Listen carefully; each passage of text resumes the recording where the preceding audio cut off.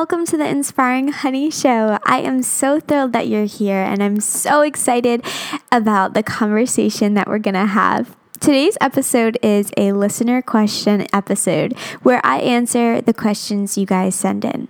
This week, the question we are talking about is centered around community and finding community.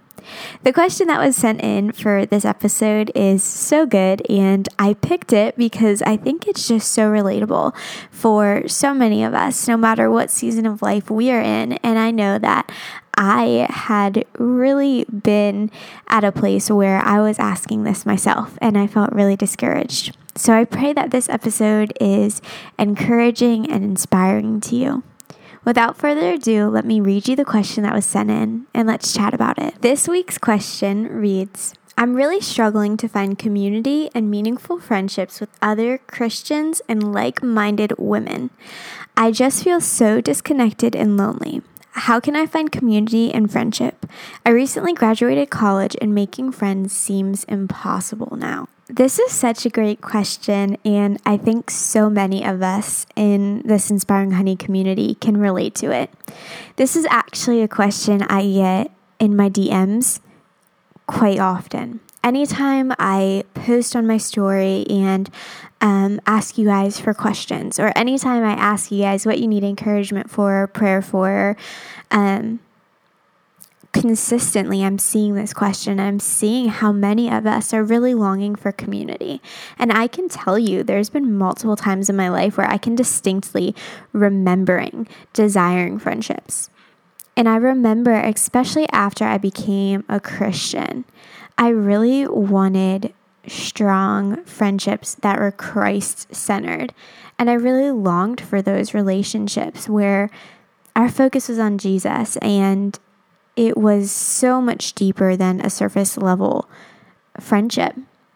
And I remember being so discouraged because as a new believer, I didn't have very many of those friendships, and I didn't have a very strong community that I desired for. And I got to a point where I thought, that's nice, I see other people have that, but it must not be for me. I've been hurt by so many different people. I've been hurt by so many different friends. I must just be the type of girl that doesn't have a community. But over the years, I consistently prayed for it, and God answered my prayers. We are made to be in community. We see all throughout Scripture that God did not make us to do this life alone, but to do it beside other believers. Being in community, and especially as women, being in community with other women is so incredible. For our faith, for our accountability, for our witness, for our joy. There's so many benefits that come from having true friendships. And the enemy's goal is he wants to lie to us. He wants to destroy, and he really wants to isolate us so we feel alone. So we feel that loneliness, and we get pulled further and further away from God. See, God's people and community and friends who really love Jesus are going to point you back to God. So the enemy is going to try to pull you away from God. And he doesn't want you to have that community. Community is such a blessing that the enemy is going to try to do anything he can to ruin relationships in your life. And as we have this conversation today, we have to remember that everything we face is spiritual. There is constantly a battle going on in a spiritual realm that is unseen. Scripture even shows us that there is battles in this verse. In Ephesians 6:12 we read, "For our struggle is not against flesh and blood, but against the rulers, against the authority, and against the powers of this dark world, and against the spiritual forces of evil in the heavenly realms." That verse is heavy. That verse is deep, but it reminds us that everything we face in this earth is a spiritual battle. Even finding community even being rooted in Christian community with like-minded women who are going to push you closer to the Lord is a spiritual battle. Everything we face comes down to that verse. And I really want to encourage you to know that God is so much greater than any of those forces, anything. And if you truly are longing for community, which I know you are, I know we're built for community, I want to encourage you to pray that God would start bringing those people into your life. And I want to share with you 5 practical ways to build community, so that you can leave this episode feeling equipped and feeling encouraged, feeling like this answer or this question was really answered, and you know practical steps to build that godly community you long for. First practical tip in building that community that you long for is going to church and getting involved. First and foremost, it is such a blessing and such an honor to even be able to go to church and worship in a corporate setting. So I want to encourage you to prioritize consistently getting to church and knowing what a blessing it is to be able to sit in fellowship of other believers and worship our God. What an incredible blessing that is. And not only go to church, but get involved with the community at church. I really want to encourage you to be volunteering, whatever your gifting is, or wherever your church has a need, volunteer and serve. When you're involved in church and you're serving others, it's a great opportunity to meet other people who also are serving the Lord. And I can tell you, I met my closest friends who have shown up for me no matter what happens and no matter when I need them from my life group at church. We actually did a life group almost 3 years ago, and all of the women, for the most part, we all became really close friends. We try to get together as a group every so often, and all of us really, truly encourage each other and pray for each other. And these are women who I just adore, and I have never had friendships like this before. And I consider them family more than I consider them friends, because they're my sisters in Christ. And these friendships are so life-giving and so edifying, and I can count on them. And I would never have that community if I hadn't said yes to a life group and if I hadn't been consistent in getting involved at church. My second tip for you to build community is this. Put yourself out there. I don't know if there's someone in your life who you can think of that you kind of know, but you don't really know. They seem like they really love the Lord. They seem like there's someone that you really want to be friends with, but you don't really know them super well. I really want to encourage you to go ahead and put yourself out there by asking for their phone number or asking them out to go get coffee or just inviting them to do something that you think you guys could have fun doing together. Invite someone to be your friend by going out on a limb, putting yourself out there, and being the one to give the invitation to start building that relationship.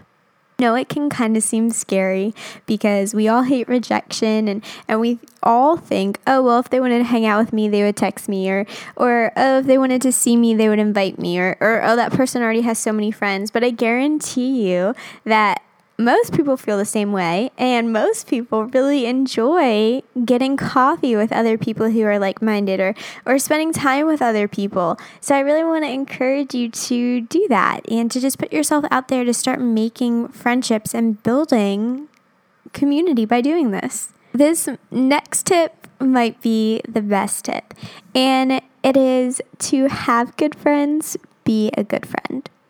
I think this is really important because no matter what relationship we go into, we want to have a heart to serve instead of being served. And we all have had those friends before where it's pretty clear that they don't talk to us unless they need something or they have a need for us at this point in time, and none of us feel good when that happens. You know that person when your phone lights up and you see their name and you think, oh, they just need something at this point in time. And it's a blessing to be a friend to that person. But we know it doesn't always feel great because it doesn't feel like they actually care about us. So to be a good friend, approach all the friendships that you start building as opportunities to serve the other person, serve the Lord, glorify the Lord through it. So I really just want to encourage you to be a good friend. When you're having conversations with people, let them talk, take notes of what they're saying, what they like, what they don't like, what they have coming up, and just have a heart to serve. Ask how you can pray for them and encourage them and support them. One really practical way to be a good friend is just to check in and ask how you could pray for your friends. Or if they're not feeling well, bring over a meal or send them a Grubhub gift certificate or just something really simple like that. To build a community of good friends, you got to be a good friend and you got to have a heart to serve the women that the Lord brings. So tip number 4, I want to give a little backstory before I say this tip. So there's been a handful of times when I have been messaging girls who are in a season and they just feel really discouraged. They have no community and they really long for it, and they're asking for prayer or advice about it. And I always respond with, I really want to encourage you to get involved at your church community. And a lot of the times, a handful of the times, girls have said that they can't be friends with the women in their church because they're older than them and they could never relate to them. So, tip number 4 is don't let age deter you from friendships. There is so much wisdom that we can gain from women that are older than us. And there's also so much that we can pour and mentor into women that are younger than us or are in a different season of life than us. I just don't want you to get in the mindset of limiting yourself and limiting the relationships you can have based on age that we as humans have stuck in our heads. So I want to encourage you to really not limit the relationships you have based on age, because I know personally there's so many women who are in many different seasons of life who are some of my closest friends, and I have gained so much wisdom and just been able to have so many people speak into areas that they've already walked through that I'm just now trying to figure out. So I just want to encourage you to not shy away from developing relationships with people in different seasons of life than you're in. And I just want to encourage you to know that there is wisdom in every season, and that as sisters of Christ, there is so much we could relate on, and such a blessing in having friends that are of all different ages. My last tip is to really build your relationships to be long lasting and not to run away at the first sign of hurt or trouble. I know that I have lost so many friendships because my feelings have been hurt and I was stubborn or unwilling to work through them. About 4 years ago, I made a friend with somebody who I'm still very close to today. And this person, actually, we became friends right before my husband and I got married, and we were very close. And then all of a sudden, we went through this season where we weren't really close and we both started distancing from each other. And in that season, we both had been offended by each other. I didn't know she was offended by me. I was just offended by her, and vice versa. And because of my past relationships, I was like, okay, I guess I'm not really going to have much of a relationship with this person moving forward. But one day I opened my phone and I had a notification, and it was a text from her.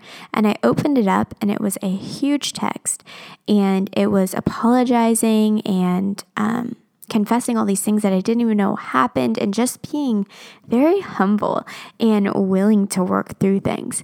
And from that friendship, that's still how our friendship is today. We're constantly apologizing to each other if we ever offend each other, and just really a humbling relationship. And because of that friendship, I've learned so much about being able to work things out with people and being able to humble myself to be willing to apologize and also to be willing to work through things to build friendships that are going to last. The enemy's goal is always to destroy and to tear people apart and to make us feel alone and isolated. And what a shame it would be if we let relationships that God has put into our life be ruined by hurt feelings or by us not wanting to be hurt. What a shame it would be if all those relationships that God has specifically put into our life, we allowed the enemy to ruin before we let them be fulfilled, before we let God really work in our heart and teach us what we needed to be taught through those situations. Thank you guys so much for listening to today's podcast episode and this edition of Listeners' Questions. I hope it was inspiring and encouraging to you. If you enjoyed today's episode, it would mean so much if you could leave a review on iTunes or rate this podcast on Spotify.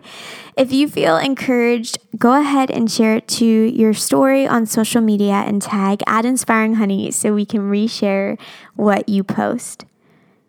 I'm looking forward to staying connected with you guys all week through social media. And if you want your question to be heard in the podcast, you can either email that question to inspiringhoney@gmail.com or DM it to me at inspiringhoney on Instagram.